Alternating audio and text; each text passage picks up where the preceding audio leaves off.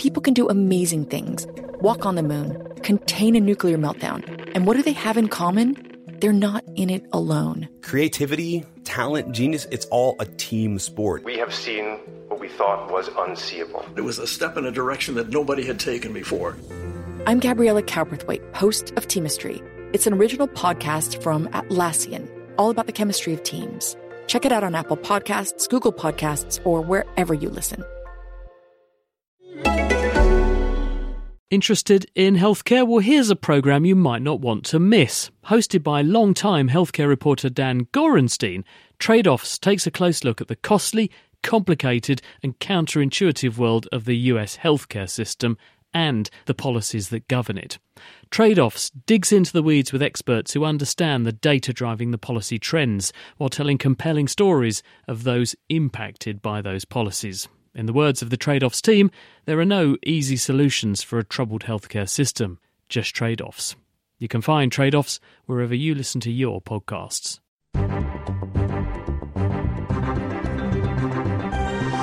It's science, but not as you know it. The Naked Scientists.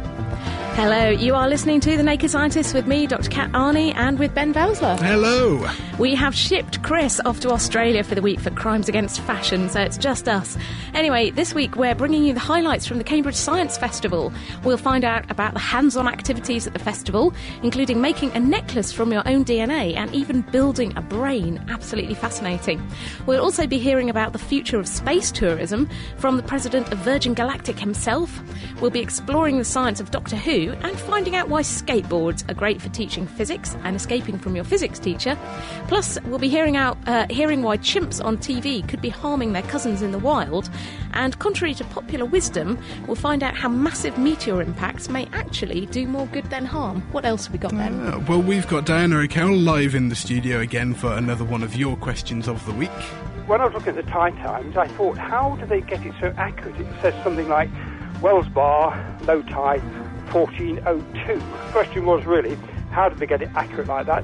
And who needs it that accurate? Because I certainly don't. Well, neither do I must admit, but you can find out how and why they get the Tide Times minute perfect later on. And we've also got a great kitchen science that I did with Dave at the festival, and he shows me how you can turn a vacuum cleaner into a bazooka. It's great stuff. And we'd like to say a big hello to all the people listening in Second Life. Hello! We're really glad to have people with us in the virtual world. And that's all to come on today's Naked Scientists. So if you want to get in touch with your questions, comments, you can email Chris at thenakedscientist.com.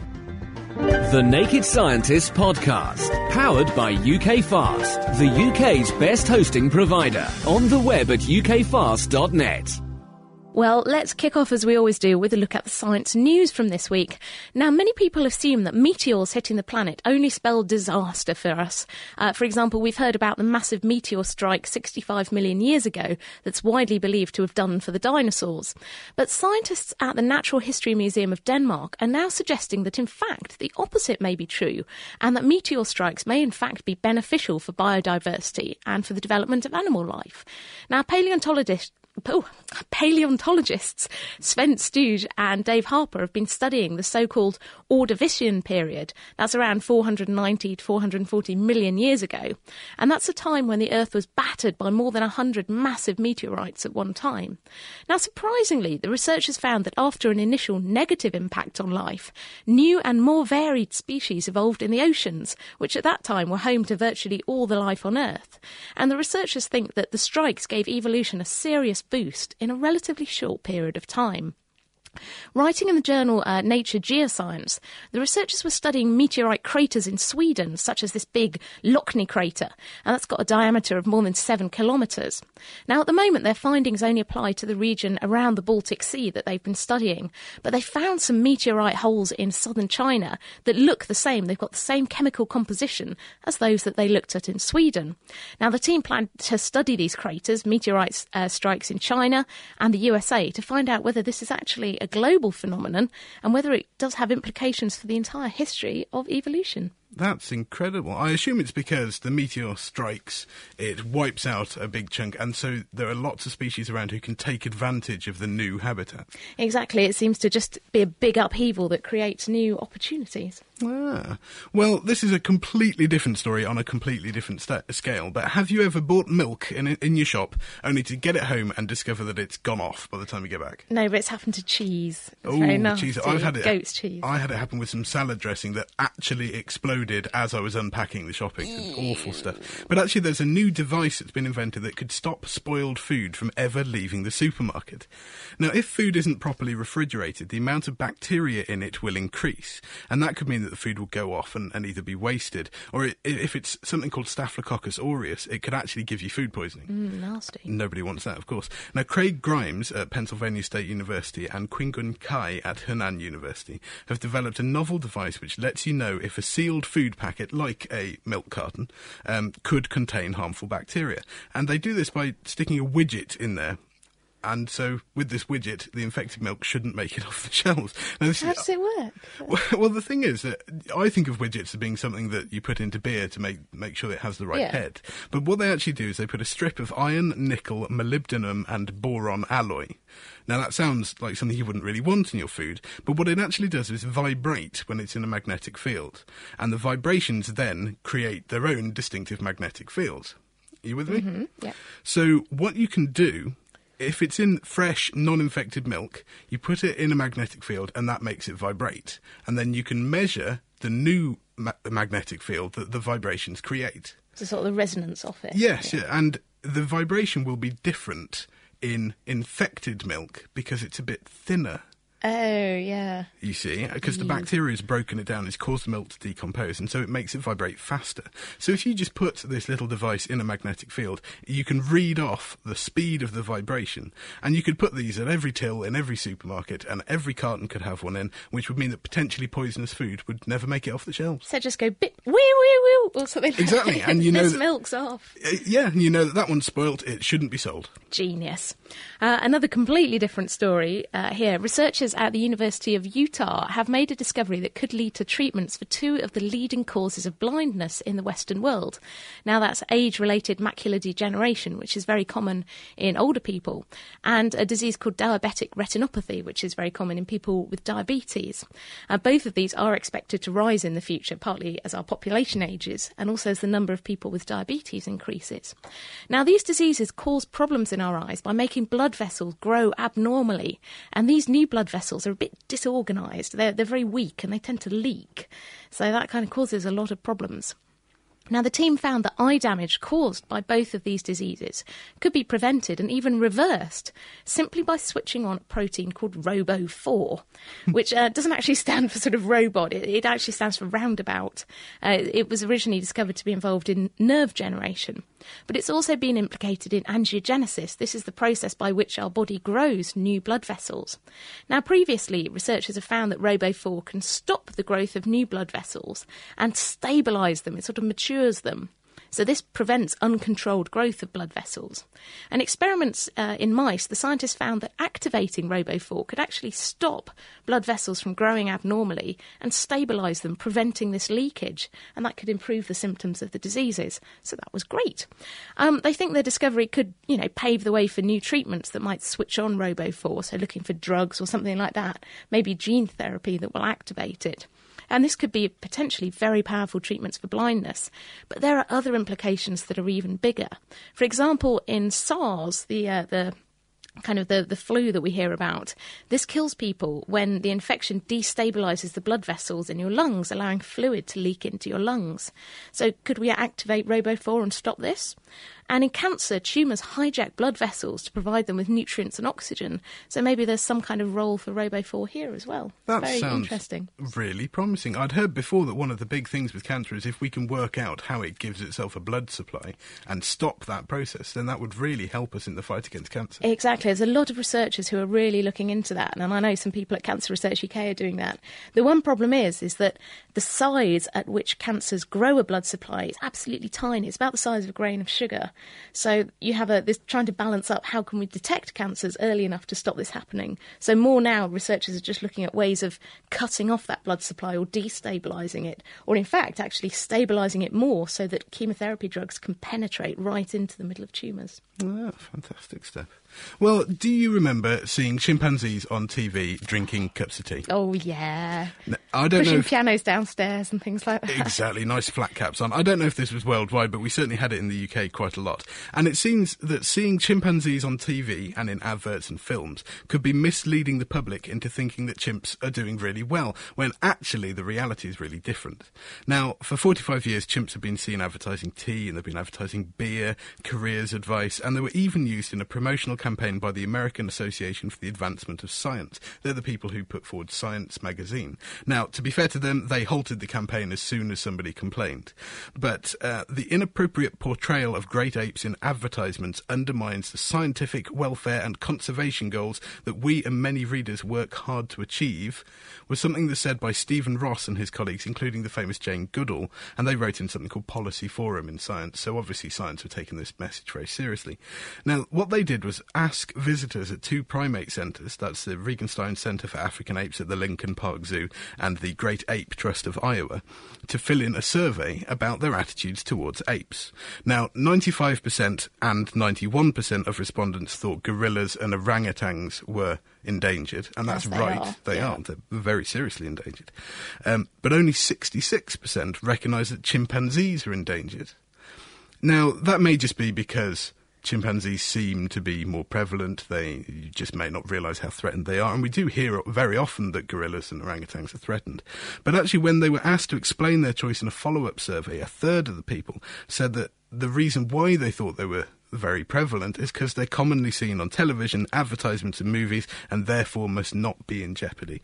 But the sad truth is that chimpanzees are endangered in the wild, and the current estimates suggest that the wild populations could be extinct within the next few decades. Oh, and where will we get those chimps to star in our TV adverts? Well, from? exactly. It's terribly sad. Now, finally in our news section, we're going to speak to Dr. Keith Sockman from the University of North Carolina at Chapel Hill. Now, for years, scientists have assumed that the firstborn of any batch of offspring has a better chance of survival.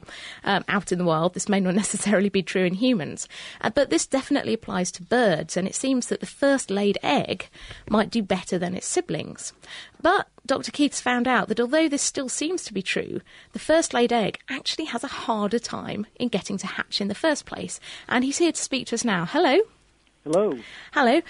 Tell us a bit about what you've been looking at. What sort of birds have you been studying? The birds I study are called Lincoln sparrows, and I study them at a high elevation site in the Rocky Mountains of Colorado. And how does their life cycle work? If a female bird's going to lay some eggs and hatch them, what's she up to? Well, as in most bird species, the female will lay one egg per day until the clutch is complete at usually 4 eggs, but sometimes 3 or 5. And then during that laying period, usually a few days into it, she will begin incubating those eggs. And incubation will progress for typically 12 days or so, at which point they'll hatch, and she'll raise those young for another 10 days or so before they are big enough to fledge, that is, to leave the nest and gradually gain independence. So we've got eggs being laid every single day, so some are older than others. What did you find when you were studying these eggs? Right. Well, everybody is familiar with the concept of the runt of the litter or the runt of the brood, as you already alluded to. From mammals to even beetles, and especially in birds, the youngest sibling in a group of siblings, or nestlings in the case of birds, is typically the smallest because it's the youngest, and therefore the least competitive in that nest and the least likely to survive, whereas the oldest is typically the largest and the most likely to survive. But what I found in the Lincoln sparrow is that although indeed the oldest is typically the biggest and most likely to survive the competition between its sibling nestlings for food, it is actually the first produced young, that is the oldest, that is least likely to hatch from the egg at all. So there seems to be this trade-off that's mediated by this effect of production order or ovulation order that in one case maximizes the survival probability of the nestling, but at the same time minimizes the survival probability of the embryo. So you have the older eggs may not hatch at all. Why do you think this happens? Well, my hypothesis is that it relates to the fact that I mentioned earlier, and that is that the female does not begin incubating those eggs right from the start. So that first laid egg will typically sit in the nest for a few days often before she begins incubation in earnest. And as a consequence, that egg is exposed to ambient temperatures. During that time, it can accumulate harmful bacteria and fungi that can penetrate the shell, we presume, and compromise the viability of the embryo. So presumably you're going to end up with maybe fewer eggs actually hatching, but they're more of the same age. Well, we think that this behavior of the females, that is to start incubating after, not right away, in other words, it kind of balances a series of trade-offs she faces, one being how many eggs can she lay before the probability that one is exposed to ambient temperatures for too long and therefore its survival being compromised. So it sort of swings and roundabouts. Yes. Basically. Do you think this is happening with any other bird species out there? I would certainly think so. I think this hasn't been looked at very closely, so we don't know for sure how widespread it is. But I have no reason to think that the Lincoln sparrows that I study are very much different at all from many other small songbirds. Anyway, thank you very much for speaking to us. That's Dr. Keith Sockman from the University of North Carolina at Chapel Hill. Thank you for joining the Naked Scientists. Thank you. Now, still to come on the show, we're going to be taking holidays in space. Well, we could do. Mia has been speaking to the president of Virgin Galactic, who sincerely hopes that we can. Fancy listening to The Naked Scientists in your bed, on your way to work, or even at work? Why not subscribe to our podcast? For more information, visit nakedscientist.com/podcast. You are listening to The Naked Scientists with me, Dr. Cat, and with Ben Valsler. And we've got a couple of questions here, actually, Kat. So the first one is from Freddie, and I'm afraid I can't pronounce your surname, Freddie, but you'll know who you are because of your question. And he says, "Hi, Dr. Chris and Dr. Kat. I'm a regular podcast listener on the way to work, and my question is about an experience that many people might want to try it out at home. Just take a seat in an office chair and spin around for maybe about 30 seconds. Why does that make you feel sick?" Oh, I think this is all to do with your vestibular system, if that's the right word. I'm sure Chris will pick me up on this from Australia if I'm wrong. But basically, inside your ears, you have a system of interconnecting tubes that are all at right angles to each other. So in each plane, up, down, and left and right, that are filled with fluid. And when they tell you which way is up and, which way is left and right in your head. So you know if you're standing up, if you're lying down. If you spin round very fast, the fluid in these canals will spin round. If you stop very suddenly, as in stopping an office chair, you stop, but the fluid in your ears is still going. So your brain gets all confused as to you think you're still spinning, but your eyes are telling you that you're not spinning. So basically you just manifest as feeling very sick. And isn't this the same reason why people feel sick in long car journeys and so on? Exactly. It's when you get an imbalance between what your ears are telling your brain and what your eyes are telling your brain. So you get confused, and that basically makes you feel nauseous. Lovely. Well, I'm lucky that I don't get car sick, but my wife does, actually, which is awful. I'm pleased that I don't. But now we're very pleased to bring you from the Cambridge Science Festival. We've got Nikki Buckley with us. Hi, Nikki. Hello. Now, it's been an extremely busy weekend for you. I was at the festival yesterday covering some of the events, but there was so much to see that it would have taken an army of us to get round it all. How long does it take to set up something like this? So we think about it all year. It does take 12 months really to plan each festival, and then when it gets into the week or two beforehand, we're working really long hours just to get it all sorted. And but it's fantastic when it all comes together. Well, we'll shortly be finding out what Carol Vorderman's personal favourite bits were. But what's been your highlights so far? I know we've still got a few things to come, but so far, what have been your best bits? I really enjoyed Bjorn the polar bear yesterday, who came to visit us part of National Science Week, and he's a life-size, animatronically controlled polar bear, and his handler does a show about why polar bears are under threat from global warming. Their habitats are disappearing, and the children asked fantastic questions, and they came up with great answers to why they could actually have an impact on tackling global warming. And so they were thinking about, better putting on a jumper in the house instead of turning the heating up. So I was really pleased with that. Excellent. Well, it seems that there was quite a lot there that did both inspire the kids, but also I think quite terrify them, because I know that there were some fairly scary monsters around as well. That's right. There were some Doctor Who monsters. There were some oods. There were some... I don't know all the words for them, actually, but I didn't like the look of a lot of them. And that was kind of light-hearted, but it certainly created this fun, carnival atmosphere yesterday, and made it a really enjoyable experience for people. It definitely seemed to attract a lot of people. The queues for the Doctor Who things were huge, but also the queues for the pure science talks were really big as well. How successful has the festival been so far? Well, we think there were probably 15,000 people at 5 sites yesterday for the festival, which was great. Probably another 4,000 today at physics and the vet school. So these are just great numbers for us, and we've seen people of all ages really enjoying themselves. Cool. Well, I certainly enjoyed it, and it is a great deal of fun. But you can't only do this because it's fun. Is there a real drive behind the Science Festival? That's right. We are really keen to encourage school pupils to take science further at school, to think about doing it at university, to think about careers in science, see the relevance of it to everyone's life, and then to engage with adults as well who may not have studied science for years, but actually have questions to do with their health or the environment, where scientists, can help answer those. Excellent. Well, I'm pleased to hear it. And what do you have planned for next year? Because surely the festival isn't over, but you must be getting the wheels in motion for next year already. That's right. Next year it's the University of Cambridge's 800th anniversary. Now, they haven't really been doing science necessarily for 800 years, but they've been doing science for quite a few centuries. So the theme next year may be something along the lines of centuries of science, and we'll be looking back to the past, but also looking to the future next year. Fantastic. And I guess you'll have some of your returning favourites as well?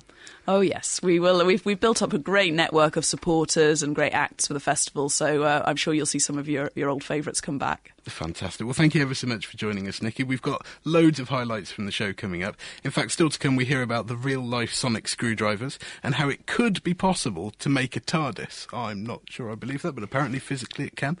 So there we go. Yes, and if you want to get in touch, if you've been to the Science Festival, want to tell us what you saw there, email chris@thenakedscientist.com. And now it's time to hear some highlights from Science Saturday. We sent Mira Senthilingam off to roam around the hands-on activities in the biology zones right in the centre of Cambridge. And here's what she found. I've come along to the pathology department on the Downing site. I'm here with Christine Watson, who works here in pathology. Hello, Christine. Hello. What have you got going on in your section? Well, this morning we're showing people how cells make milk. We're very interested in the mammary gland and how that goes wrong in cancer. But in order to do that, we need to understand normal mammary function.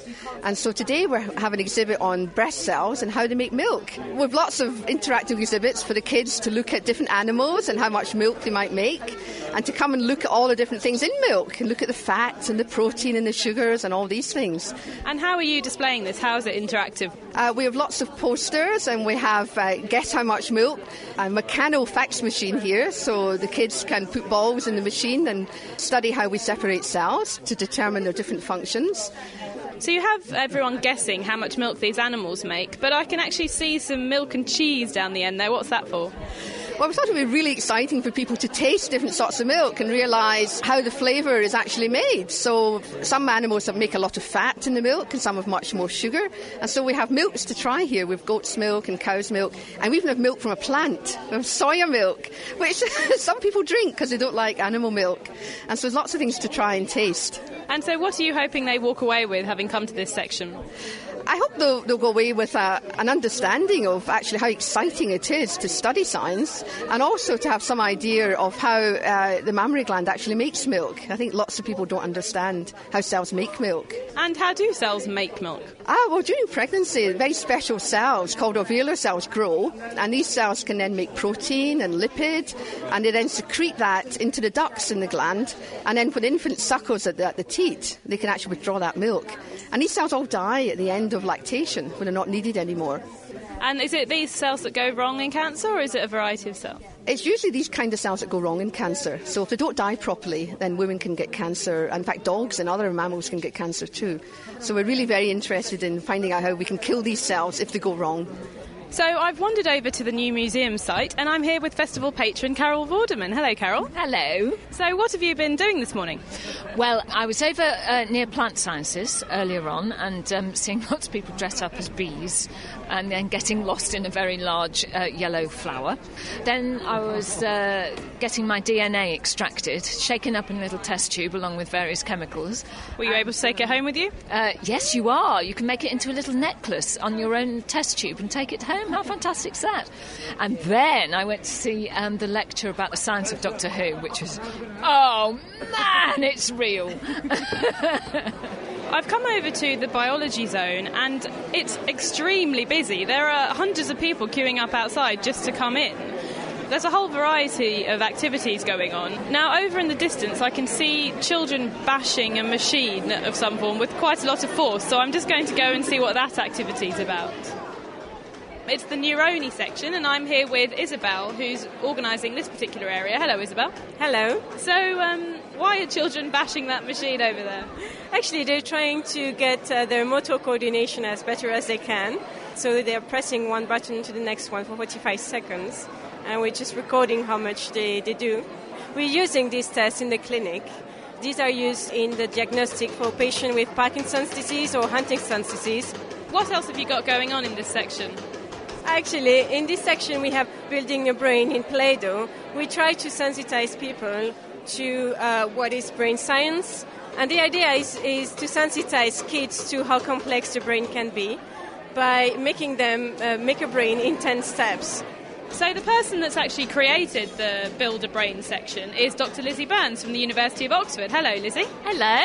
So what's that section all about? The idea is to sort of inspire and engage people with the brain, which is, I think, the most fascinating organ in our body. It's really what makes us who we are. It's where everything that we experience is happening, all our memories.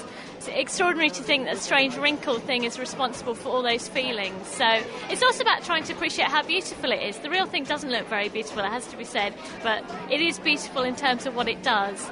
So people are actually able to sort of find out about what's inside their brain. There's loads of things in there as well, and what each part does, what would happen if those parts weren't working as well, what effect that would have on the person. So I've actually run this sort of workshop for very young children who love it, all the way up to real leading neuroscientists in their field, and they've loved it too. So everyone turns into an instant child. It's wonderful.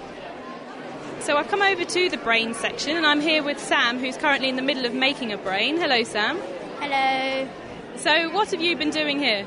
I've been making a brain. There's this instruction thing, and it tells you all the parts of the brain, and you have to make them in a certain order, and each one's a different colour. And which stage are you at now? I'm on the last stage. Oh, okay, so your brain's nearly there. Oh, actually, I can see it. It's very impressive. So what have you learnt new today? I've learned which part controls which bit. The front part that I'm making now controls the personality. The top part controls the movement and touch. And the sides control vision. And the stem controls your breathing and your heart.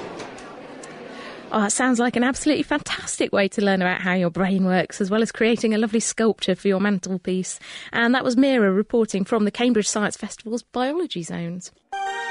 Sorting out the sparks from the quarks. The Naked Scientists. For more information, get online at nakedscientists.com. You're listening to The Naked Scientists, and so far we've heard about some of the highlights from Science Saturday, but the festival has actually been running all week, and earlier this week Mira met up with Duncan Law-Green and Will Whitehorn to discuss the future of the tourism industry. The mission? My summer holiday. Destination? Outer space. Think I'm joking?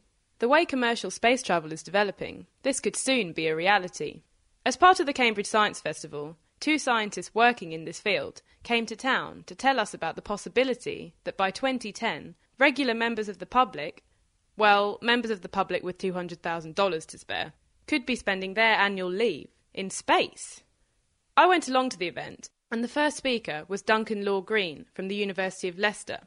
I spoke to him afterwards, and he told me more about the concept of space tourism. Space tourism is developing new and cheaper ways of getting into space that reach the point where a large fraction of the population can actually afford to travel into space.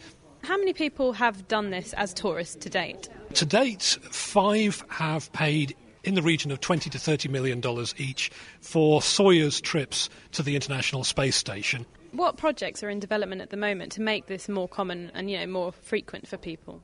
We can break them into 2 groups, suborbital and orbital. Suborbital is where the spacecraft travels sufficiently high to reach the edge of space, 100 kilometres above the surface of the Earth, but it isn't going sufficiently fast to reach orbit, so it's going less than about 17,000 miles an hour. The major projects for suborbital are Virgin Galactic, Blue Origin. There's a project by EADS Astrium, and there's a small-scale project by Armadillo Aerospace, which is owned by John Carmack, who developed the Doom and Quake video games. What challenges are the designers of these projects facing? Well, the major issue is safety. Current manned orbital spacecraft have a risk of fatal accident of around 1 in 70, so they want to make it at least 100 times safer than that, which gets you around the level of safety of the first generation of commercial airliners in the 1930s. And the challenges there are to have a robust airframe, really safe propulsion systems, make sure that the rocket engine starts when it should, each time, every time. It doesn't detonate in any way, it doesn't fail in any way, so that's the real challenge. There must be environmental impacts of these developments. There's a number of possible environmental impacts. You have to consider the carbon dioxide emissions, the carbon footprint, possibility for toxic chemical release, because a lot of these rocket systems may use dangerous chemicals. You need to handle them. Disturbance to nearby wildlife, sonic booms and their effects on the locality. The risk of dropping debris on nearby population. The US Environmental Protection Agency is very careful about that and makes all the spaceport developers go through a very long process that they have to justify all this. They have to account for all the possible risks and make sure that the spaceport will be safe and have a minimal environmental impact. What's the future of this and what further developments will there be? The next step after Spaceship Two is probably a long-distance, point-to-point suborbital vehicle that would take you, say, from London to Sydney in an hour. So you'd be flying several thousand miles an hour up above the atmosphere and curve up in an arc and then come back down at Sydney. The ability to view our beautiful Earth from high above and see kangaroos, all within an hour. Who could want more? Well, one person that thinks we're capable of even more is Will Whitehorn, president of Virgin Galactic. He also spoke at the event and told me more about the aims of his company. Essentially, Virgin Galactic is going to be an operator of a space launch system. Our first operation is going to be taking people into space who've paid up to $200,000 to go. But we have a longer-term industrial application that we want to use the space launch system for. So we want to be an operator who also carries cargo into space in the future, science experiments into space, and we want the ability to use this system with its very low environmental impact and very low cost to launch low Earth orbit satellites as well. How do your designs and the materials you use, how are they better than what's already used and how are they better for the environment? For a start, they're not metal, so they're very, very light. Carbon composite is a very light material, so you use very little energy to get it up into the atmosphere. The aircraft that we're developing, for example, is the world's first really true all-carbon composite plane, and it burns hardly any fuel. And it can get the spaceship well above the atmosphere to the top of above the tropopause, up to about 50,000 feet before it even fires a rocket. It then needs to be a much smaller rocket than it would need from the ground. The rocket itself has benign materials in it, rubber and nitrous oxide, so it causes very little environmental impact. As a result of that, it's also low cost. You can pretty much say that anything that costs a lot of money in transportation is using more energy and having a bigger environmental impact. So every time the shuttle takes off, for example, each shuttle launch costs about $750 million and has the same impact and output as nearly the whole population of New York for a week. Whereas this system is going to have about the same environmental impact as a business class ticket from London to New York on a normal aeroplane. So it really is revolutionary in terms of the energy it uses in getting to space. And how does it actually work? So how does it fly differently? One of the things this does in space is instead of trying to re-enter the atmosphere like the shuttle does and fly a flight profile and land on the atmosphere in effect, it changes shape in space into a shuttlecock and drops into the atmosphere and then at 50,000 feet changes into a glider and without using any energy at all, simply glides back down to the airport. So it's a very simple system, but it's a very unique technology because nobody had ever thought of changing the shape in space of the vehicle to allow it to get into the atmosphere more easily. And how far into space are you going to take people? So what will the actual experience involve? The experience in total for people will be about 2.5 hours.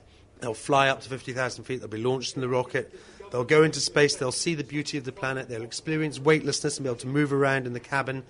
They'll be able to then come back into the Earth's atmosphere. So they will get a pretty comprehensive experience with about 3 days training for it before they fly. I have to admit, I thought the experience might last a bit longer than 2.5 hours. But either way, the notion that we could all one day experience what the astronauts do is truly out of this world. That was Will Whitehorn, president of Virgin Galactic, and before him Duncan Law Green from Leicester University, talking to Mira about the future of space tourism. Wow, I want to do it. I want to go up to space. I'll probably get travel sick, though. Anyway, one person who doesn't need Virgin Galactic's help to get out into space is Doctor Who. First broadcast in 1963, Doctor Who's been capturing the imagination for decades. But is it all just fiction? Dr. Paul Parsons thinks not, as Ben found out. I'm here at the Science Festival with Dr. Paul Parsons, author of The Science of Doctor Who. Now, is there really any science in Doctor Who, or is it more fiction? Well, actually, there's a surprising amount of science in Doctor Who. Not just the obvious topics like regeneration and space flight and things like that. You know, there are actual real sonic screwdrivers being used in modern factories. There are protective shields for tanks that are being developed which can dissolve projectiles just like the Daleks did back in the first relaunch series. There's all kinds of things going on, and I was just staggered when I started ringing up scientists and finding out this kind of thing, you know, because I thought it was going to be quite a limited amount of stuff that I could talk about. I was literally blown away by how much there is out there. So if we're using sonic screwdrivers now, is that a case of art influencing science? I don't think they were already in action when we started including them in science fiction. They probably didn't result from science fiction. You know, I think this is just something that people have developed. I mean, I say sonic screwdrivers, they're kind of sonic tools. They use sound energy for soldering electrical components in place and that kind of thing. And you can use them for cutting fabrics and that sort of stuff, you know, these little sonic beams. To actually make something with as much oomph as the Doctor's sonic screwdriver would probably be a lot harder, you know. Back in the old series, he kind of blows up landmines with the sonic screwdriver from a distance of about 20 metres. Getting something powerful enough to do that, he'd probably need a nuclear generator, which is more than Tom Baker could probably fit in his pockets. So probably a little way to go until you can have a real practical sonic screwdriver like we see in Doctor Who. But, you know, the basic sorts of things are being used, yeah, sure. And surely the laws of physics don't let us have something like a TARDIS, where it's actually bigger inside than it is on the outside?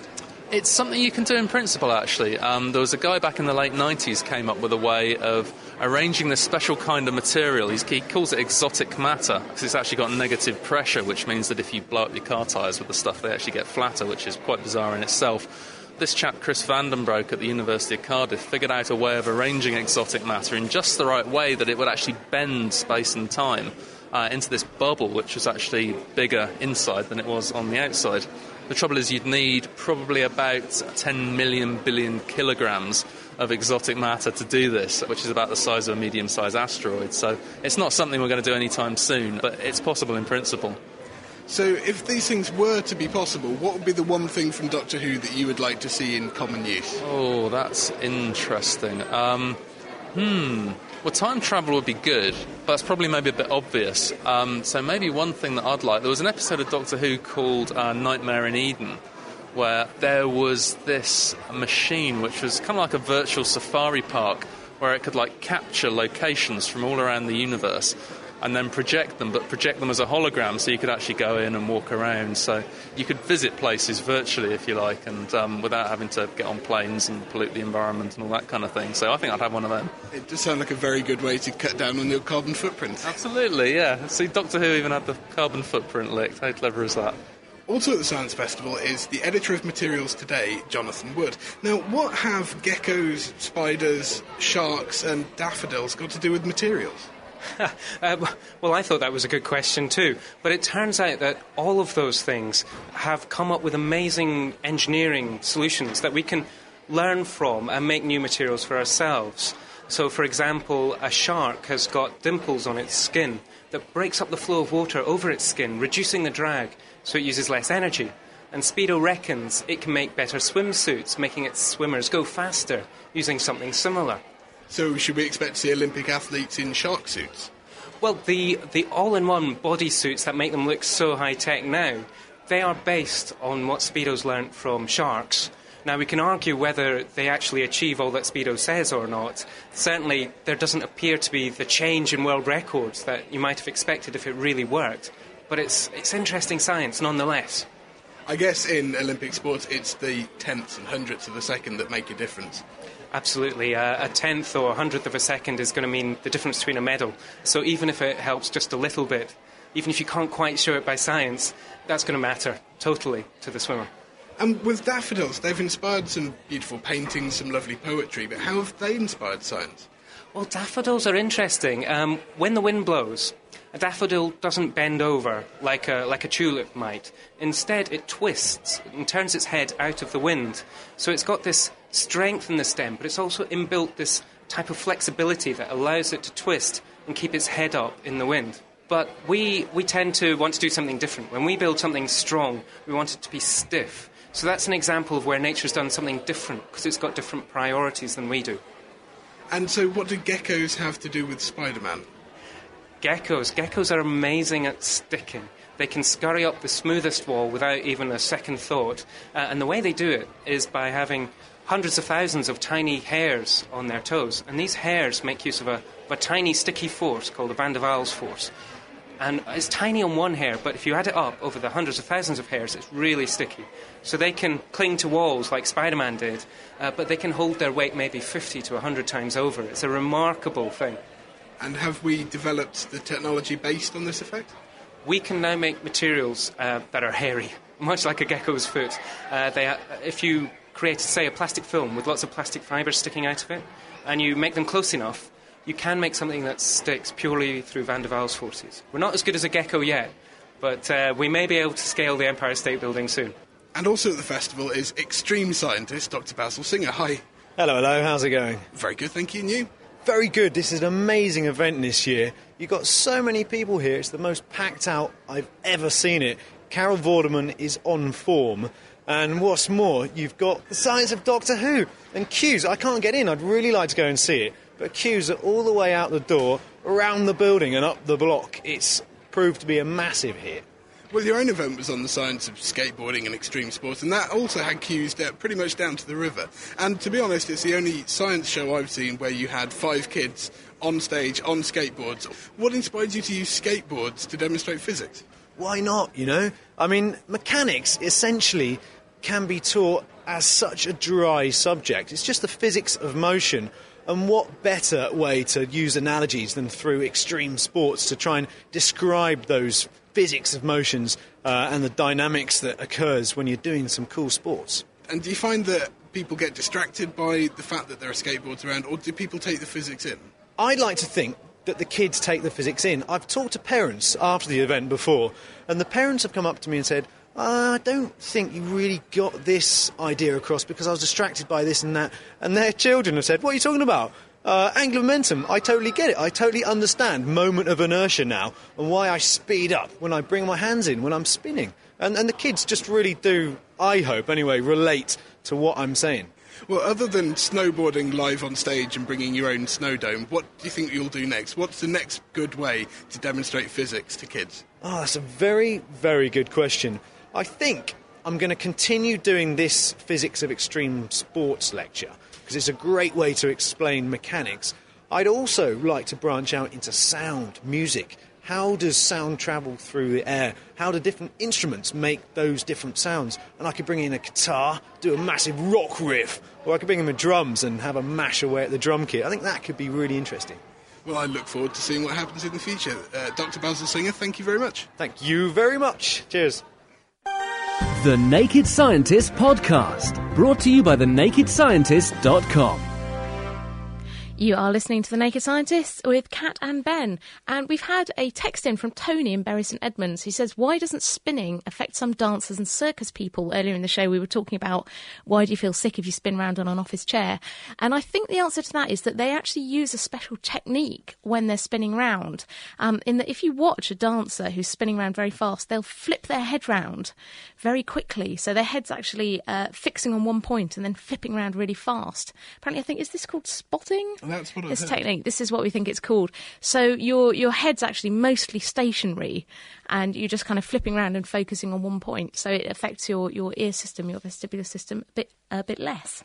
And we've got a question in here from Gobi, who wants to know, why do your fingers wrinkle when exposed to high amounts of water, like when you do the washing up? Well, this is all because of osmosis. Now, what happens is that water will move into your cells. Now, that makes sense if your skin swells up, but it doesn't necessarily make sense for your skin wrinkling. And the reason why you wrinkle, because if you notice, you go in the bath and you don't get wrinkles all over. You get wrinkles on the soles of your feet and on your hands, especially your fingers. And this is because you have a layer of protective keratin on there. Now, keratin is quite a tough stuff. It's actually what sort of claws and nails and so on are made of. And because this protective tough layer is there, those cells don't swell up, but the cells underneath them do. Because the ones on top are essentially dead, really, aren't they? Pretty much, yeah. They're just this tough protective stuff, so that they don't really work in the same way as other cells.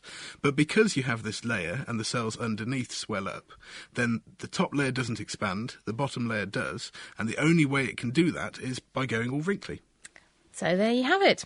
Anyway, some more questions for you. It's time to welcome Diana O'Carroll into the studio to take on our question of the week. So hi Diana, what have you got for us this week? Hello Kat, this week I've got a nautical question. My name's Roy Lightning and I've got a question about the tide times. I often do a lot of walking, so I like to know when the tide is right out because I like to walk out as far as I possibly can. But when I was looking at the tide times, I thought, how do they get it so accurate? It says something like Wells Bar, low tide, 14:02. The question was really, how did they get it accurate like that? And who needs it that accurate? Because I certainly don't. So we're all used to the idea of the shoreline moving about a bit. But how can something so squidgy and liquidy be so precise? My name is Dr. Ken George. I was for many years a principal lecturer in the University of Plymouth in the Institute of Marine Studies. And my principal research topic during those years was that of tides. I'll answer the question how one can predict tides so precisely, and the answer is because they are dependent upon the Sun-Earth-Moon system, which is a system which changes extremely slowly, namely over tens or even hundreds of millions of years, so that in a lifetime there is very little change. Therefore, the tides are the most predictable natural phenomena known on Earth. And indeed, the only thing which is going to stop you predicting tides accurately for, let's say, 100 years' time is silting or dredging of harbours. So this means that we can predict tides years in advance. We can publish tide tables for next year, 2009, and indeed a decade hence if we so wish. Only about 98% of the energy in the sea level variation is predictable, and the bit which is not predictable is caused by storms. People will be very aware of that. In the last 2 days, we have had a severe storm striking the south of the UK, and in many places the tide rose, or the sea level rose, to be more precise, higher than the predicted tide owing to the storm. Why do we need to know tides with such precision? Well, there are two main areas which we're concerned with. One is coastal flooding. How high will tides be predicted? And the second one is for the passage of ships over shallow water, over shoals. It's very important that they know the height of the tide over a shoal so that they have sufficient clearance under the keel. If they have insufficient clearance, then they will scrape the bottom, or in the worst case, actually go aground and be stuck. The Earth's relationship to the Moon and Sun alters so very little that tide times can be predicted with precision. Another interesting point about Norfolk, where Roy is from, is that its coastline makes up the Flemish Bight, where the change in tide is incredibly small because there's not as much water for gravity to move about. Further round the coast, towards King's Lynn, it's a bit more noticeable. And also on our forum, somebody called Turnipsock described how submarines can use tidal movements to drift through the Strait of Gibraltar with their engines off. That's obviously another carbon footprint lowering technique to use. And another use of tide timing is used by surfers. Now, this is according to the appropriately named Soul Surfer on our forum, because he says the best waves come during the rising tide. Great, and thank you for all the other answers we received on that one. Predictable timing is very useful for musical applications too, so we'll be finding out next week. Hi, my name is Archana, and I'm calling from North Carolina, USA. My question is about accents. I've noticed that many people, when they speak in a language that is not their native tongue, usually have strong accents. However, when they try to sing a song in the same language, their accents seem to diminish. There are exceptions, of course, but this appears to be generally true no matter what their native language is or what language they try to sing in. Why is that? And after that, I will definitely be putting the following question to the test. Hi, I'm Simon from Hiroshima in Japan. The question is in two parts. If I'm walking through the desert and I'm slowly becoming dehydrated and I come across a case of wine, obviously with screw caps, and start drinking it, will it accelerate my dehydration or will it enable me to survive? And would the lower or higher levels of alcohol make a great difference to the situation? Secondly, if the alcohol in wine is potentially harmful to me in a dehydrated state, could I pour it into a bowl and let the alcohol evaporate? So, do you find yourself imitating other accents when you sing, or do you think wine in the desert would be a good idea? Send your answers and new questions to questionoftheweek@thenakedscientist.com or pour them into our forum at thenakedscientist.com/forum. The Naked Scientists, brought to you by thenakedscientists.com. You are listening to The Naked Scientists with Kat and Ben, and now it's time to go back to the festival to find Dave Ansell with this week's Kitchen Science. I'm here towards the end of the Saturday on the Cambridge Science Festival, and I've met naked scientist Dave Ansell. Hi, Dave. Hi there, Ben. So what have you been doing today? I've been helping organise a really big hands-on event called Crash Bang Squelch, and as part of that I've been doing a whole series of lectures. I went to Crash Bang Squelch earlier and played with a few of the experiments. You can see things like how the body works, and there's one where you split water and then explosively recombine it. Really, really good stuff. But what were your lectures about? Well, with a lecture you can get away with doing all the things which you can't really do within 2 feet of a small child. So I've been doing some more exciting stuff. I've been doing things with liquid nitrogen, so freezing flowers and smashing them, freezing balloons, blowing the tops off tins, making light bulbs without the glass on them so they burn out really quickly. Electrocuting gherkins, all sorts of things. What on earth happens when you electrocute a gherkin? If you electrocute a gherkin, it glows a weird, spooky orange colour. Well, I'm sure we'll have that in a Kitchen Science coming up. But do you have a Kitchen Science from the festival for us today?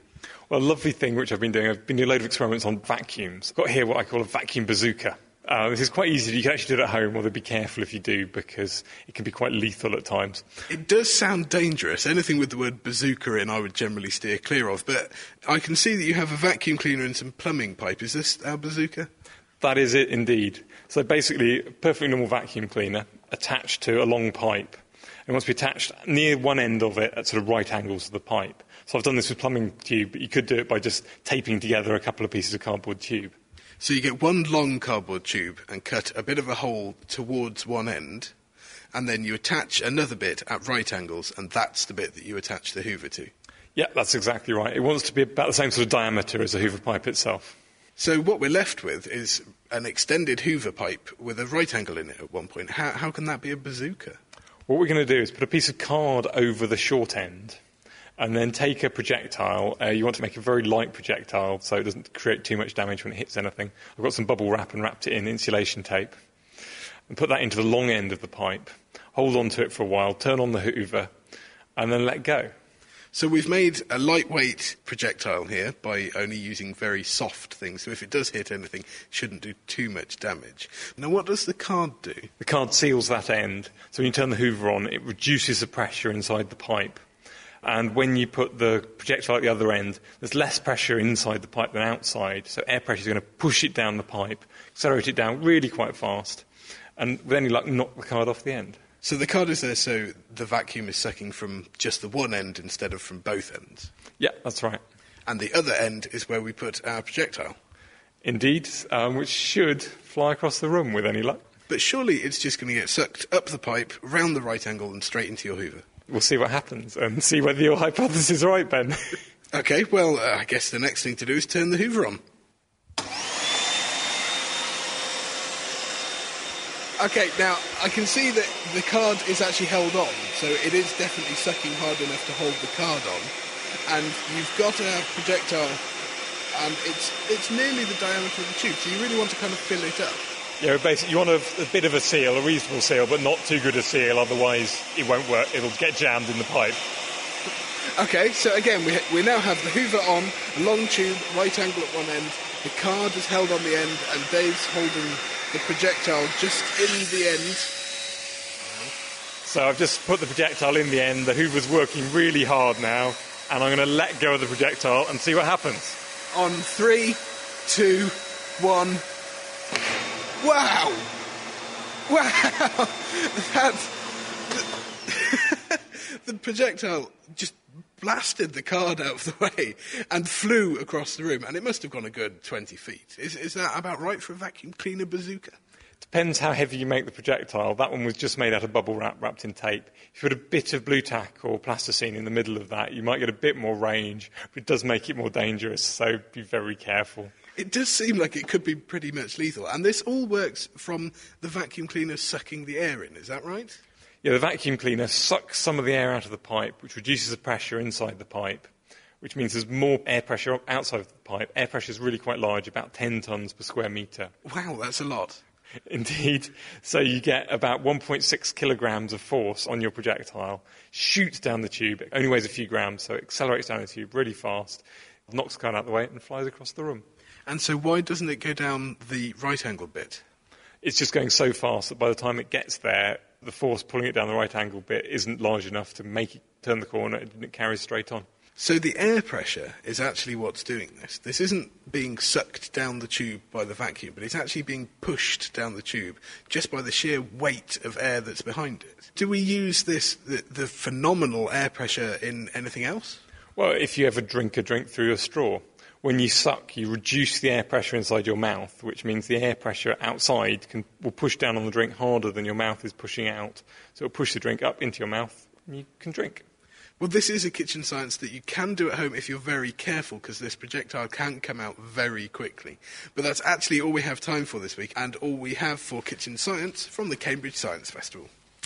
That does sound pretty impressive, though slightly dangerous. Is it quite dangerous? It could well be, especially if you did do what you shouldn't do, and if you put something weighty or hard in there, that really would be a very dangerous thing to do. So I must stress that although it is easy enough to do at home, and there's instructions on our website at thenakedscientist.com/kitchen science, when you do actually test it out, we suggest you do it in your garden and don't aim it at anything breakable or aim it at anyone, which would be far worse. Or your pets or anything. No. That would be bad. It would be terrible. But now we've had a question in from Gobi, who asks a simple little question here. Why is urine hot or warm when you excrete it? Nice. It's because it's been stored in your body, which is that fantastic body temperature of 37 degrees C. So basically it's like keeping something in an incubator. It's nice and warm.